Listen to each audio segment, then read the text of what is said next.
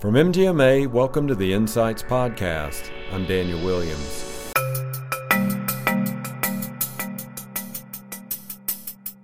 And so we have to take care of ourselves, because if we don't take care of ourselves, we can't take care of the whole universe of people, physicians, staff, and patients that we have to take care of. That's Sarah Holt on striking the right work-life balance for a successful healthcare career. We'll hear more from Sarah later in this special holiday episode featuring fellow MGMA award winners Javon Bay and Matthew Rigdon. But first, a word from our sponsors. Staffing a medical practice is no easy task, but it can be with the help of MGMA's Simple Guide to Hiring series. Christine Kalish, Penny Crow, and Sharon Jenchansky have teamed up on 7 titles, all aimed to assist you in recruiting, hiring, and retaining the right staff for your practice. To purchase or preview any selections in the Simple Guide to Hiring series, visit mgma.com or search for Simple Guide in the MGMA store. Are you a healthcare professional who always has the bottom line in mind? Then you're not alone. Join others just like you at MGMA 20, the Financial Conference, March 5th through the 7th in Nashville, Tennessee.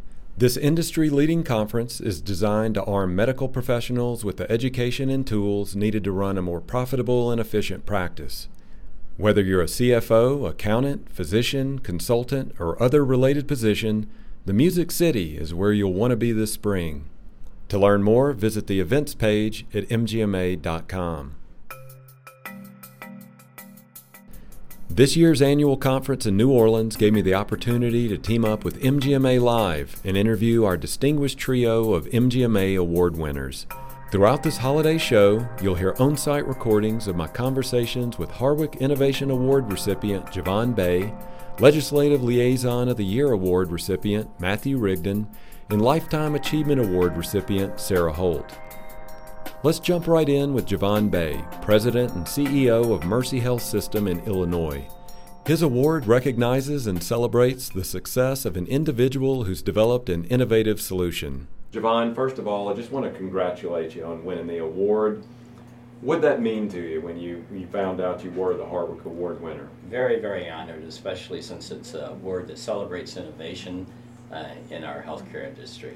Oh, fantastic.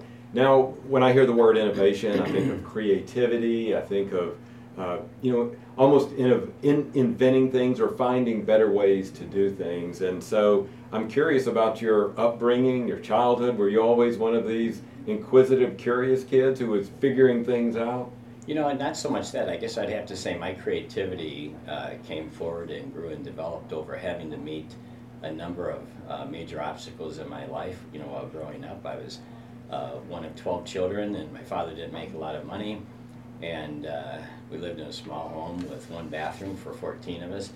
So I pretty well learned at the age of 8 that if I wanted anything but the basic necessities, I needed to work for it. So I started carrying or snow shoveling and cutting grass at 8, and by 12 though I had 3 paper routes and had kids working for me, and then and also was one of 10 kids in the state of Illinois that earned a trip to the New York World's Fair in 1964, selling insurance. And so, I think it's, for me, my creativity blossomed and grew through life through having to overcome obstacles and meet challenges. Sure.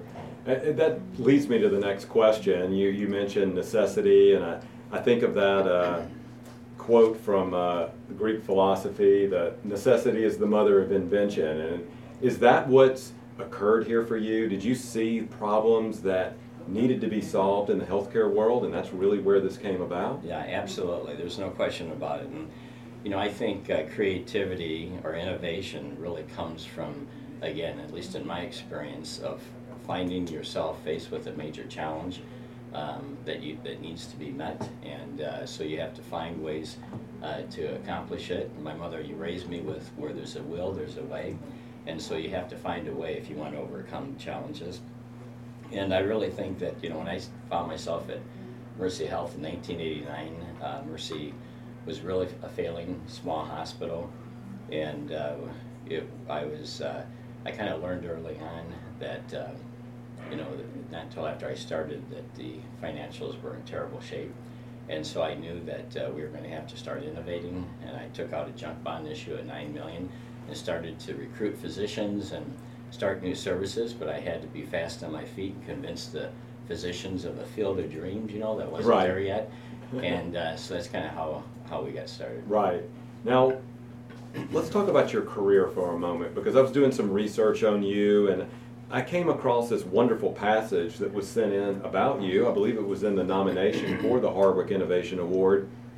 Javon was hired in 1989 to turn around Mercy Hospital. Mercy was a standalone community hospital with more square footage than patients. That's right. First of all, I just want to stop. That's an awesome quote. I love that. And not only that, but it was struggling to meet payroll. Javon wanted to elevate the entire organization. So based on that information, you stepped into something. I don't know if it was more of a hornet's nest or a mountain to climb, whatever, metaphor you want to use there. But what was that like? You obviously had a daunting task ahead of you. I did, and it was also my first CEO job, and I was a brand new CEO. And second payroll, when the CFO came in and said, Javon, we don't have enough cash to meet payroll. So we had to go to a local bank to borrow the cash to meet payroll. And then I understood why my board chair didn't want to let me see the financials until after I'd started. And so I really did realize that we had only one of two ways to go, and that was to, I don't believe you can downsize yourself to greatness. And so if we started to cut expenses and so forth so we could meet future payroll, which I think would be the natural reaction, I took the opposite approach and said we needed to grow. And again, I used that $9 million of junk bond, to get started. And there were times where I had to have the employees, all the leadership, managers, including myself, clean our own offices, empty our own waste baskets, so that we wouldn't have to cut marketing expenses of our new services. But that's how strongly I believe that we needed to grow our way out of the situation that we're in. And the hospital was $33 million in gross revenue. When I started, it's now $3.2 billion in gross revenue. Wow. So when you stepped in there, and this is the daunting task that so many healthcare professionals find themselves in, there's a lot to deal with. So where do you start? When you sat down and started to assess the situation at Mercy, what were the first steps then? What did you assess, and how did you then address those challenges?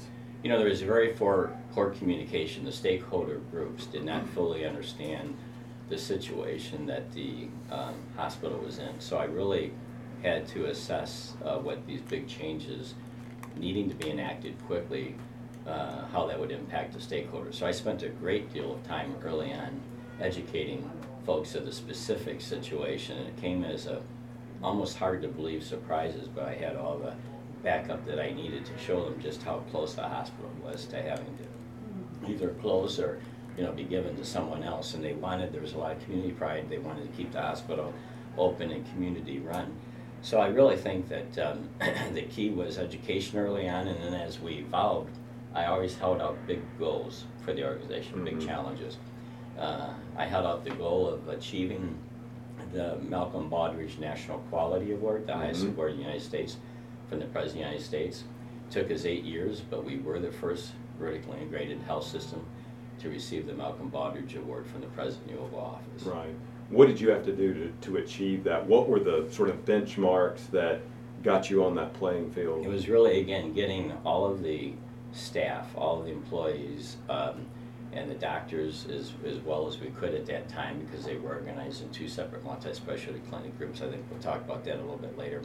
But at least getting the staff completely behind me. And so I would hold regular what I call CEO forums, where I would educate the employees, look for their ideas. I got them highly engaged. I know the board, after 3 years, had an outside group conduct a participation kind of survey, and we blew 3 standard deviations out of the water in terms of, I remember the consultant came in and said, how have you convinced all of these employees to believe that they're helping to run the hospital? Right.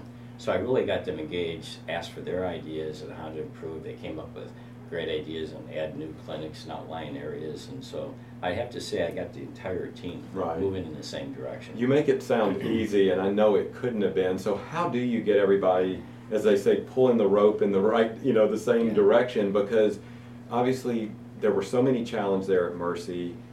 I would think, I'm just guessing here, but the morale was probably pretty low there. So what did you do? I mean, did you have some sort of coaching background, or what did you do to clue? I think a CEO has to be a good coach. Right. And the CEO has to absolutely believe in the vision. And so once you help educate everyone on the exact situation that you're in and the challenges that need to be met, then it is a matter of having people come to believe, that it can be done, and celebrating the various milestones or improvements along the way, which we did. But Mercy faced an unusual situation in that our entire medical staff was organized in 2 multi-specialty clinics, and they were for-profit clinics. The hospital was tax exempt, nonprofit, and those 2 clinics were well on their way to becoming what I call a hospital without beds, ORs and ambulatory surgery centers, urgent care, all major ancillaries. So the hospital could not survive on simply having, losing emergency room and some patients in the beds. And so that's when I told the board that the hospital was either going to have to go on the balance sheet of one of these clinics, or we're going to have to start getting into the physician business, which was very controversial back in 1989. And in order to do that, that's where I created this W-2 physician partnership model, which today, it still has served us very, very well. Basically, I would have to say it's creativity and innovation comes in allowing physicians to be under the umbrella of the 501c3, but still be compensated as they would in private practice. It's not in work units or RVUs, because hospitals or health systems lose on the RVUs for a multitude of reasons. But I needed to develop a model that the health system wouldn't lose money in the doctor's practices, that the doctors would, in a sense, earn, the harder they work, the more they made, just like in private practice. We also had a certain component keyed for quality, meaning quality indicators and quality standards. And basically, though, also giving the doctors the cultural control over their practices in terms of what was important to them to help offer the best care possible to their patients. So this W-2 partnership model has really been at the crux of our entire growth. I mean, today we have over 800 multi-specialty physicians in 89 locations on this model, and it has stood the test of time. When you were building this plan out, this physician partnership model, what did you have to base it on? Because we love to benchmark things and measure things in healthcare. Did you have examples? Did you have some kind of a case that you could look at to take that to the board or to the team? No, I created it. In fact, I spent 16 years during the last 30 years actually helping other organizations enact a model. I'd have to say I hope one of the main reasons that we're receiving this innovation award is because we did create a very unique model that was both this unique compensation formula that was on a tiered compensation structure. I've actually employed this model in large physician groups to settle arguments between the specialists and the primary care and how they divide up income. But a very unique model in the sense that we don't lose money on our physician practices. We take, when we go into a community, we take a number of factors from payer mix to way the doctors in private practice at the specialists or primary care get paid. And then we feed a number of data components into the software model that we have that tells us how to develop a tier structure for the doctors.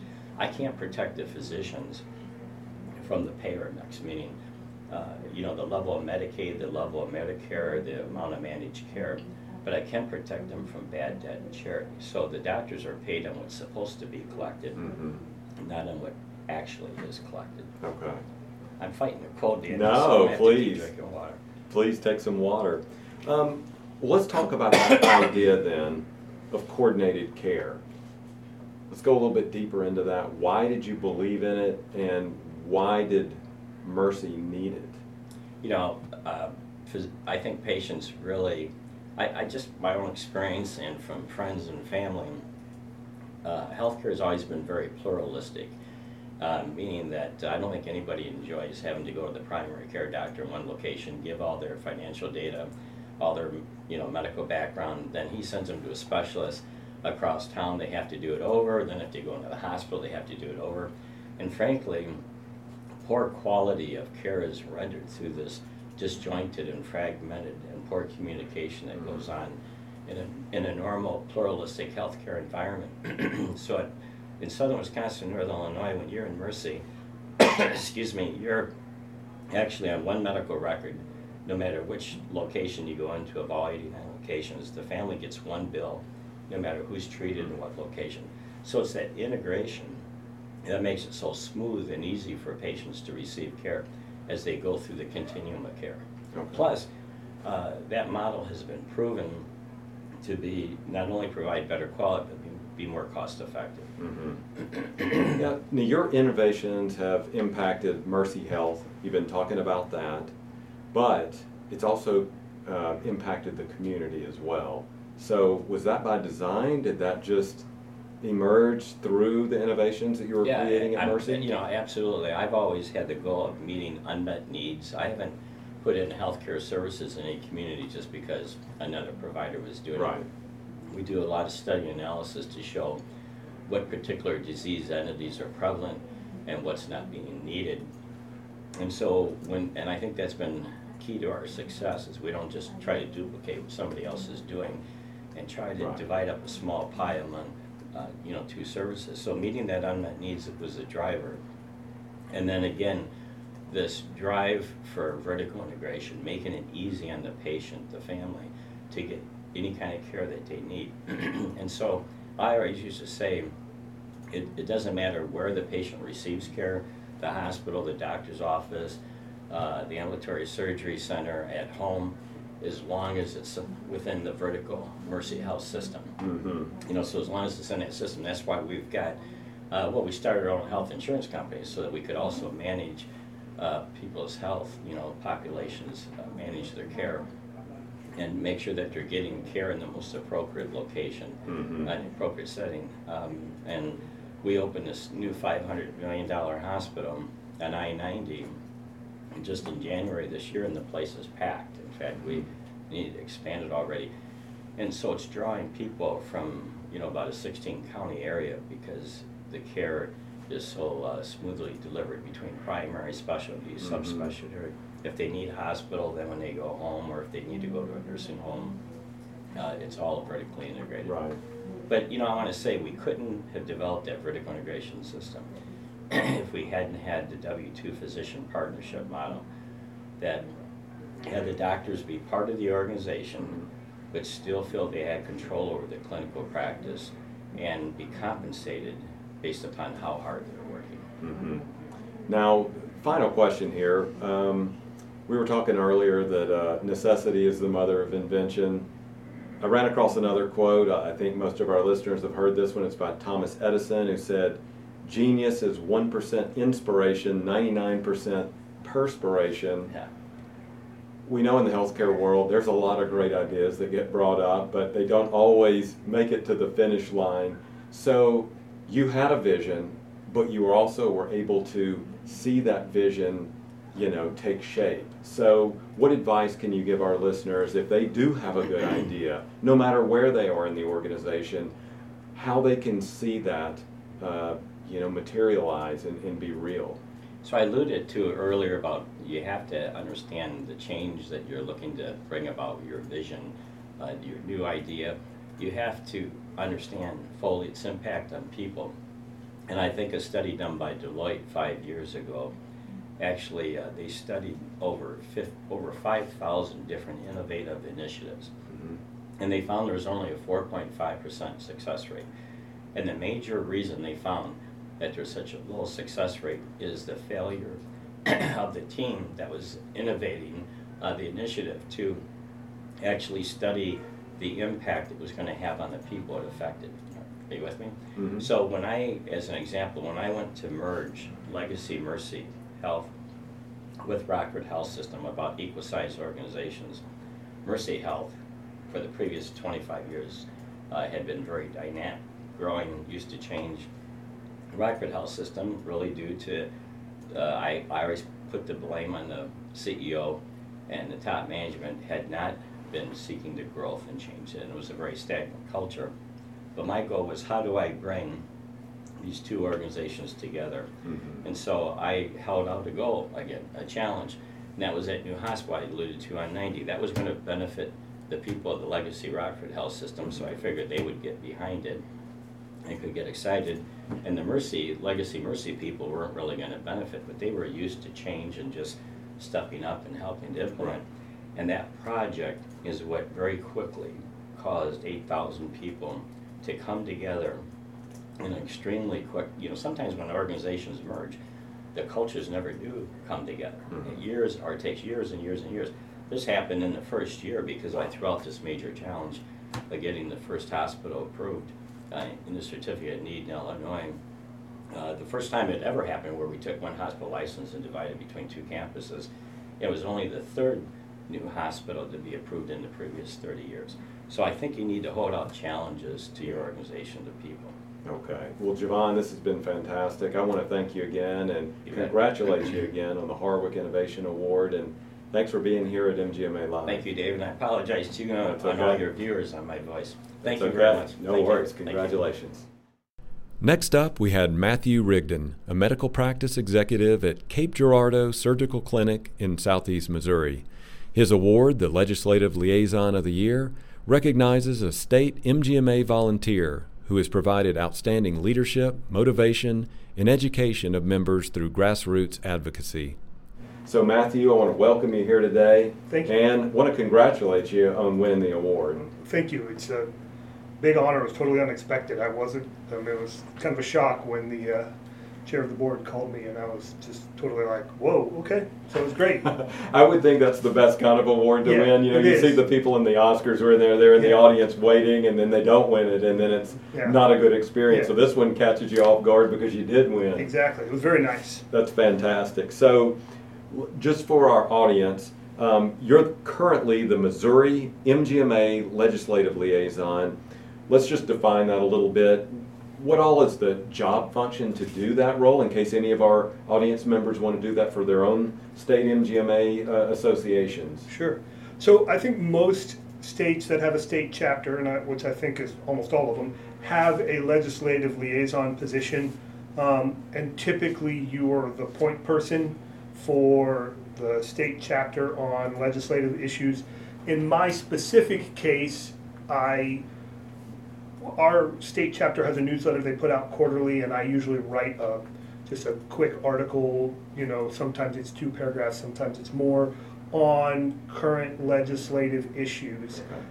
Missouri's legislative session for the state it's fixed. It's only in the spring. It's pretty much January through May, so I kind of have a cyclical thing in my state, but other states are very different. Sure.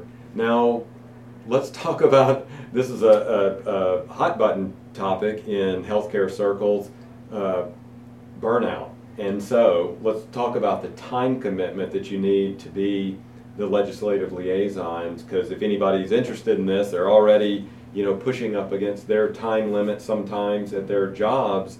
This is additional work. So how much time is there, and how do you balance it? So because we put out a quarterly newsletter, I probably shortly before that, I spend, my time will increase as I get ready as I'm prepping to write that article. I might spend a couple hours a week in preparation for that, doing research and just writing the article. And then when I'm not doing that, it's mostly outreach. It's a phone call here, it's responding to an email there. So I typically mix it in with my normal workload. As I'm working through emails, I'll just answer those at the same time.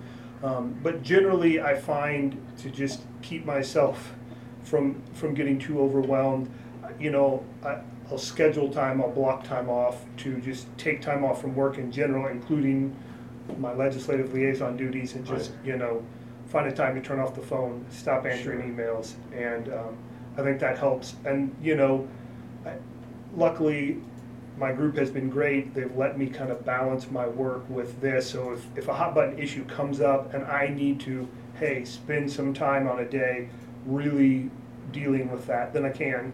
And they've been great and very understanding for that. Sure. Give us an example of that then. If a hot button issue, hits, give us an example. What is that hot button issue, and then what is your response and recall there to take care of it? Sure. So, and it typically,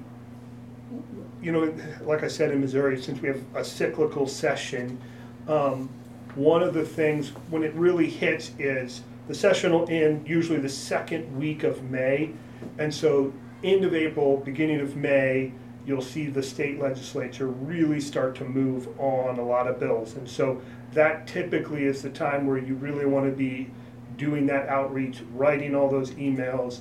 Luckily in Missouri we have an executive director over our state chapter, so I work closely with her to get those communication blasts out. So, and one of the things that really came up in this most recent one, which unfortunately wasn't a success, is we have, I think every state but Missouri has a prescription drug monitoring program that the state oversees. And pretty much this is just a registry. It just monitors especially the narcotics and the more addictive prescription drugs, where they're being administered, that kind of stuff. For whatever reason, the state of Missouri has never successfully passed that registration act. Do you know why? I mean, is there some philosophy behind it or history behind it? Well, so that almost every year for at least the past 5 years that I can remember, and I think it goes back farther than that, they've been trying to get one passed. Okay. And every year it just barely fails. My guess is there is some interest somewhere that doesn't want to see it passed in the state of Missouri, and because for whatever reason they're probably benefiting it from it not being in existence, and so they continue to push.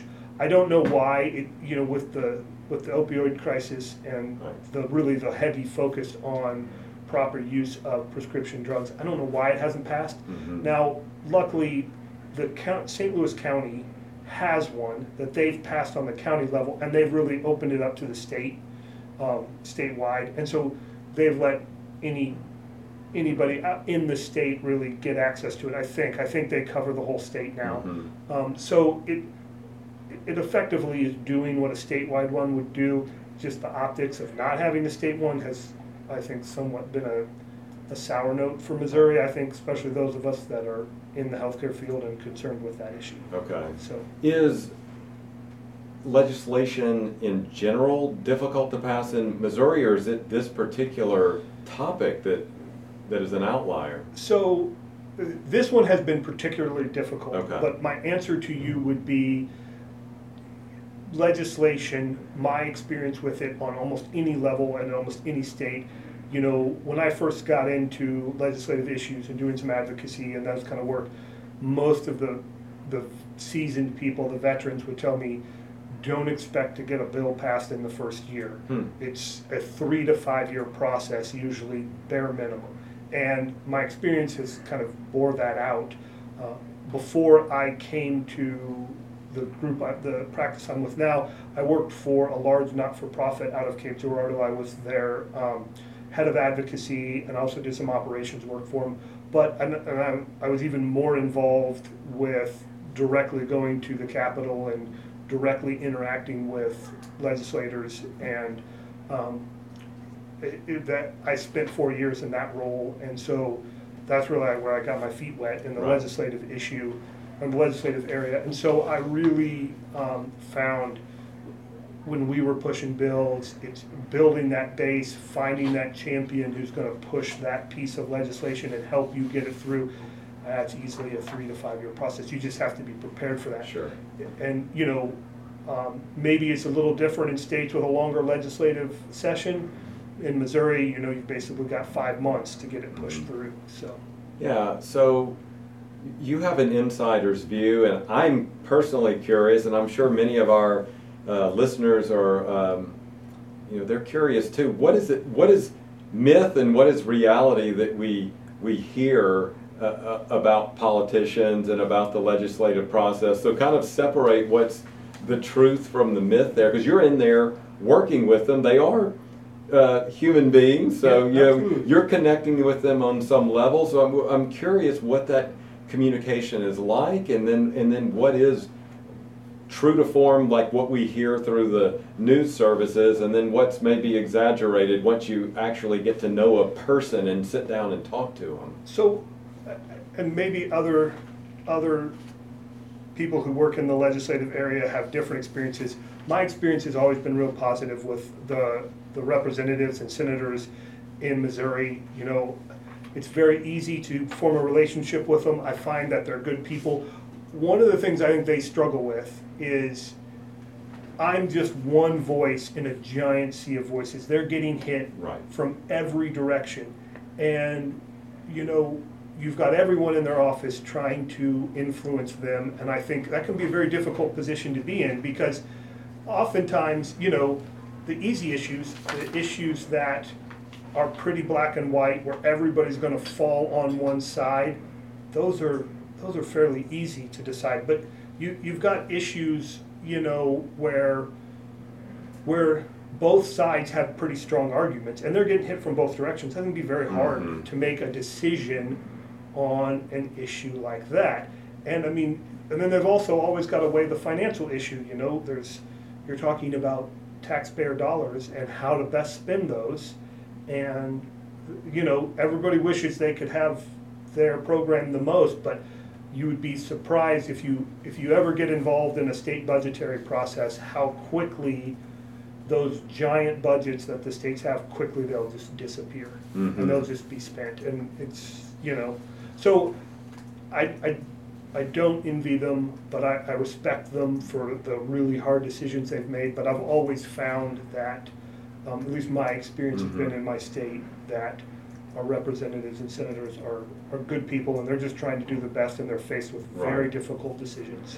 When you're meeting with the office of this representative, are you actually meeting with the representative, or are you meeting with some of their staff, or just trying to give an idea for our audience what they might be in store for? So my best advice on, you know, so one of the things I've found is if you're a constituent, you'll find, especially on the state level in Missouri, it's very easy to meet with your actual representative or senator. They usually make time for their constituents. Those are the people that have put them in the office. You know, they'll get bombarded by advocates and lobbyists and representatives all day, and really what they really, probably in many regards, what they don't hear from very often, except on election day, is their constituents, the people who actually voted to put them in office. And so I have found they're usually very open to that. So my advice, they're very busy people, but get a hold of their assistant, make an appointment, they'll make time to see you. And so most of the time, that's how, when I approach them, that's how I approach them. I go to their assistant, I say, I want 20 minutes of Representative so-and-so's time. I get put on their calendar, and then I make sure I'm there, I'm 5 minutes early. I don't want to waste their time, but and respect their time, but on the state level, yes, it's usually pretty easy, and I've been told, I'm not as experienced on the federal level. I've been told that things work in a very similar manner on the federal level. Right. But make a good impression with their assistant and build that relationship with the assistant. That is a great piece of just practical advice, because you'll find you get put on the calendar much easier if you're respectful to that assistant, because that's just usually your doorway. Now, this is a role that has great importance. I mean, it has an impact. If it hits the right way, you get things done, you inform your peers of what's going on. So there's great importance. So what do you see as your, the greatest responsibility in this role? So to kind of go back to what I just said, we're all extremely busy. Most practice administrators and healthcare executives are extremely busy. So if you can get that information about those hot topics and be that filter and kind of that that voice that, hey, here's the things that I've really looked at, and I'm hearing from people that talk to me, and say these are the hot button issues. Here's the short 2-sentence paragraph blurb on it, and then make calls for action. Right. You know, say, hey, figure out who your representative is. Here's the website. Just type in your zip code. It'll tell you. Write a letter. Make a phone call. Because my experience has been in the grassroots thing. If you want to make a movement, if you want to get something to move, a piece of legislation, you need to get the constituents of their and contacting their respective representatives or senators and saying, hey, we want to see this happen. Mm-hmm. And, you know, most healthcare executives and administrators, you know, you reach out to those representatives, they can't be experts on everything. They have to rely on experts in their districts. And so, you know, start those relationships early, reach out to them, establish yourself as that voice. Hey, in this area, this is something you want to, I can talk to you about this. I live this every day. Let me tell you about my experience. And you'll find, I've found most representatives are very attentive and will try to, you know, to the best of their ability, make an impact in those areas based off your what the information you give them. Right. We're coming up on time, so I have time for one more question. Sure. This is a call to action for our audience. What steps can they take if they are interested or even want to just do some preliminary research? Where would they start if they wanted to assume this role or look at achieving this role in their own state MGMA? Sure. So I would give two pieces of advice on there. First, if you're not a member of your state chapter, go become a member of your state chapter. Find out who your current legislative liaison is. I would think for most states they're going to have one already. Begin to communicate with that person, you know, start to communicate with them, develop that relationship, get information from them, be willing to help. You know, if they say, hey, it would really help to write a letter to this representative and you're a constituent, do so. Be part of that. And then, you know, really that's how I kind of eventually became the legislative liaison. I worked with the guy who was my predecessor in that role, and then I reached out to our executive director and said, I'd like to step into this role. And so that's how I got it. The second piece is MGMA National. I can't speak highly enough of their government affairs office. Get involved. If you're not aware of, for example, the pre-cert issue, the pre-authorization issue that the government affairs office is currently working on, and I know that affects a whole lot of us. They've got a bill, it's been written, they could use some help getting it passed. I think all of them, Anders, Drew, all of them could help us, and they really do lead the charge on there. A lot of what I do is getting information from them and making sure the people in my state chapter see it. So I highly recommend reaching out. They're great people, and they do an awesome job for us on the national level, on the federal level. Sure. Well, Matthew, thank you so much. Absolutely. Congratulations on winning the Legislative Liaison Award, and keep doing great work. Thank you so much. I appreciate it. It's great. Last but certainly not least, I sat down with Sarah Holt, a healthcare consultant also in Cape Girardeau, Missouri, and a professor and instructor at St. Louis University in Southeast Missouri State.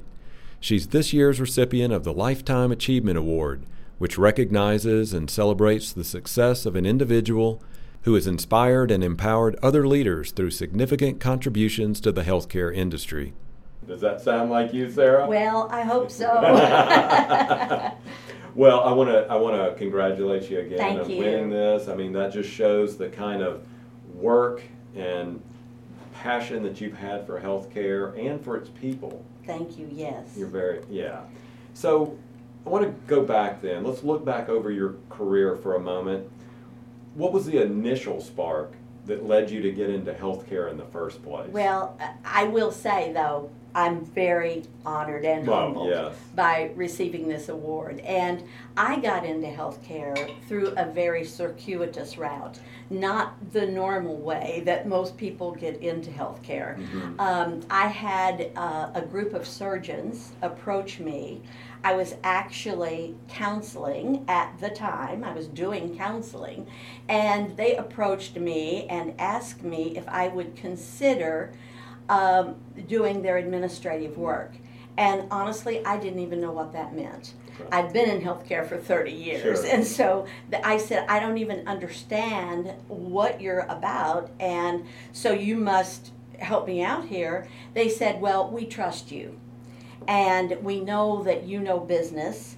And because we've seen your past experience in business, Mm-hmm. and we know you know people and work with people well, and that's the reason they asked me to become their administrator. Mm-hmm. I was very honored by that, and quite honestly, they doubled my salary. So Okay. what am I going to say? I was a single mom at the time, and so I was very eager to get into healthcare, but I felt very unprepared. Yes, it's business, but it's a different kind of business than anything I had ever done before. So my first real step was to join MGMA. And so I have been very fortunate to have MGMA as my professional home for 30 years. And through MGMA, I joined ACMPE, became a fellow, and so on. So that has been the route for my getting into healthcare. And it's been important to me to really look at healthcare in a very serious way. So that's how I got into healthcare. Well, you mentioned that you've been in healthcare for more than 30 years. Yes. So I'm curious about this then. What has changed the most in the healthcare landscape over those 30 years? And then what's remained the same? You've kind of seen it, over a long stretch of time there. Indeed. Yeah. Okay, so one of the things that I can tell you that has changed the most is women in healthcare. Okay. A huge number of women are now in healthcare. Now, is this across the board Yes, at all actually, levels? it is, Okay. with physicians as well, Mhm. and with providers and so on. The second thing that I would say has changed is the rate of change. So the rate of change is infinitely quicker Mhm. than it used to be. So that's one of the things that has really stayed the same and changed. Yeah. One of the things that has stayed the same is the fact that we have a non-system. And almost everyone agrees with that fact, that we have a non-system in healthcare. And so one of the things, I'll give you 3 examples of Okay. that are just, and it's stayed the same and Sure. it's not good Oh, yeah. that it's stayed the same.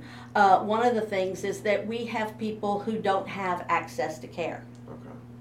And that's very bad.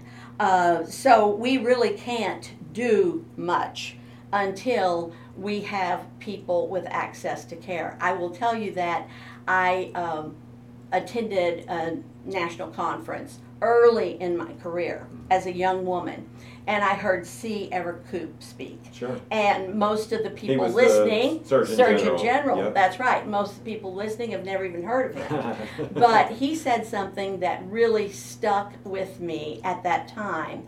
And unfortunately, it is still the same today. He said, the problem with healthcare in the United States, and there were problems then, Sure.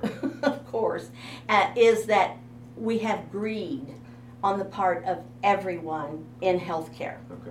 And he said the greed goes across the board. He said everyone wants access to care, easy access, they want high quality, and they want low cost. And he said pick 2 of those. You can have 2, Yeah. but you cannot in any system have all 3. So I've always thought about that and have related that to my students, because unfortunately we have the same situation in healthcare now that we had 30 years ago. Mm-hmm. Another thing that I see that hasn't changed is that physicians who go into healthcare take on a huge financial burden Yeah. to become a physician. Mm-hmm. Now, they take on that burden as if we are in a free market system in healthcare. We don't have a free market system in healthcare. They take the burden, but then they get out to practice with all that debt, and they're told how much they can be paid for the services they deliver, and sometimes what they're paid for the services don't even cover the cost of delivering the service. Another thing that has stayed the same is access to drugs. Drugs are so highly expensive. They were expensive then, but they're even more expensive now. We have very effective drugs in the United States, but unfortunately, the drugs that are most effective are the highest. So that has not changed, and something that really needs to change. Right. Now, this next question, this may surprise you, but when we talk to your peers and the people that know you in the industry, they kept talking about your enthusiasm and passion about healthcare. Now, it's pretty obvious to our audience that is how you're wired, and just want to know, how do you keep that passion? You've been in it more than 30 years, but you get up each and every day and you want to make change. You want to see something happen in healthcare, and you can see that passion through you. So what is it? Well, I really am just an enthusiastic person, and I'm fortunate to have a lot of energy. And so I just try to really look at the energy and try to focus it in the right way. I'm excited about working with people. I work with physicians. I work with staff. I try to help develop staff. I try to make life easier for physicians and providers. This is not easy for providers. Right. So I try everything I could do to streamline their process. And I have always tried to think about, can someone at a lower level of training do that job? And if they can, then I want to offload that from physicians to someone else who can do that job, so that physicians can concentrate on the real hard work that they're trained to do, rather than doing menial tasks. And a lot of physicians have to do menial tasks. So I like to develop staff. In healthcare, we mainly work with female staff, and I enjoy developing staff and helping females understand that they, even though they're not trained professionally, some staff have gone to college, some have not, but they are in a professional setting and they have a professional role to fill, and I like that. I also like helping patients because it's such a complex field, and if you've ever been on the receiving, I'm now a participant in receiving healthcare, then you know how difficult it is for patients to navigate through the quote non-system. And so I like helping patients as well. Yeah, you've talked about complexity a number of times. Yes. And do we make healthcare more complex than it needs to be? That is a very easy answer, and it is absolutely. Why? Yes. Why? Well, we have so many things in healthcare that are a lot more difficult than they need to be, and why we do that is because we have, in fact, a pretense that we have a free market system. It's not a free market system. It does not satisfy the qualities of the definition of free market. And so one of the reasons is because it's what we have is we have private industry acting in a public good manner. So that's one of the reasons that it is so difficult, is because we're half private, we're half public, and we're trying to pretend as if we're serving or fulfilling a public good. It's really mixed goods. Right. It's not private, it's not public, it's mixed. And so that's part of the reason that it is so complex. Right. You said you have been part of MGMA for a number of years, and Yes. it's helped you. And one of the biggest themes of MGMA is, quote, the business of healthcare. Yes. Do medical practices, are they are they run truly like a business? We're talking about the business of healthcare, or are there just too many outside forces that don't allow them to be able to do that? Well, see, and that is, again, one of the reasons I have been enthusiastic about healthcare for so long, is because of that complexity. So there are certain pieces that have to run like a business. But then there's also that part that you say, whoa, we're in a service industry. So yes, we have a business to run, but we're also in a service industry. So you have to really straddle between the it's a pure business and it's a service industry. And so you really have to, I mean, if you don't have the money drives your mission. Of course. So if you can't make the money in your business, you cannot continue to be in business. How do you find that balance then? Well, it's not easy. If it were, then we wouldn't be having this discussion, would we? Exactly. No, it's actually quite difficult to do that. And so we really have to always be concentrating on outcomes. And outcomes are particularly important for staying in business. And with our payment methodology that is ever changing. But one of the things in outcomes is we cannot improve outcomes statistically. And we're always measuring the United States outcomes with other countries, which is really unfair because other countries all have universal care. We don't. And until we have universal care, we're really not going to improve outcomes statistically.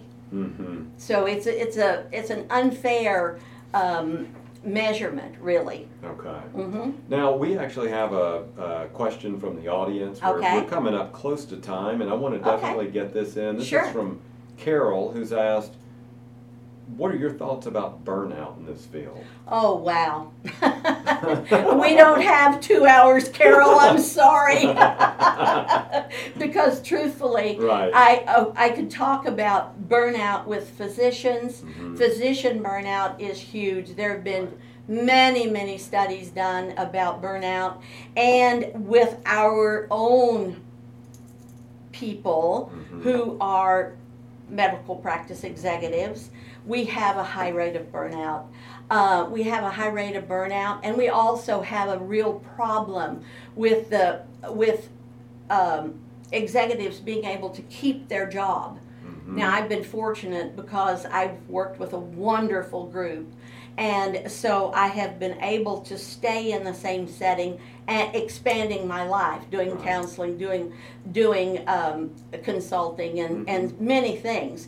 But burnout for us is very, very in our face because we are not the people who are, we're in a position where we have to act as if it is our own business, yet we own nothing in the business. And that's a very different and difficult thing to deal with. So I think that we have to do all of those things, that we have to exercise, we have to meditate, we have to do all those things that we have to take care of ourselves. Yeah, and one thing you told us right before we started recording that you just flew in from New Zealand. Yes, so absolutely. You have to find those other passions not only about your work but outside of that. Absolutely, and one of my passions is travel. I've been to all 7 continents more than once, except for Australia. I've only been there one time. But yeah, I love to travel, and that is one of my passions, and so I make sure that I have time to travel. But you have to do those things. You have to find out what it is that feeds me. And you have to take care of yourself. It's kind of like, on the airplane, if you have a child, you have to put the seatbelt on yourself first and then take care of the child. And so we have to take care of ourselves, because if we don't take care of ourselves, we can't take care of the whole universe of people, physicians, staff, and patients that we have to take care of. Right. So that's not really a satisfactory answer, Carol, but you've got to work at it for yourself. Well, I think it is, though, because you're finding that you're looking for purpose and meaning and passion in the job itself, but then outside of it as well, and That's finding right. that balance, because Yes. without that, burnout is inevitable. Absolutely. Yeah. Yes, it is. So I just want to thank you again for joining us today at MGMA Live, and also congratulating you. This is a well-deserved Lifetime Achievement Award, and thank you so much. You're welcome. If I could say one more thing, sure I'm can. going to encourage every person to really follow the tenets that I have followed in my career. And you can't be perfect at these things, but I've tried very hard to be trustworthy and never ever lie to your physicians, even when it doesn't put you in a good light. Always tell them the truth. Make sure you have the courage to call a situation like it is, whether it's with physicians or whether it is with staff. You got to shine a light of day on issues. Right. And so you have to do that. And so I would really encourage people to work toward that and to always be ethical. And sometimes it might cost you your job. But when you're that person, there are always jobs out there for you. Absolutely. Well, thank you so much. Absolutely, and thank you. Thanks to our guests, Javon Bay, Matthew Rigdon, and Sarah Holt. These three are perfect examples of everyday MGMA members making significant impacts on the healthcare industry. Do you fit that same bill or know a member who does? Then visit mgma.com/awards. If you like the show, please rate and review it wherever you get your podcast. We love hearing from listeners about the show. If you have topics you'd like us to cover or experts you'd like us to interview, email us at podcast@mgma.com or find me on Twitter at MGMADaniel. MGMA Insights is presented by Rob Ketchum, Declan McGee, and I'm Daniel Williams. Thanks for listening, and happy holidays.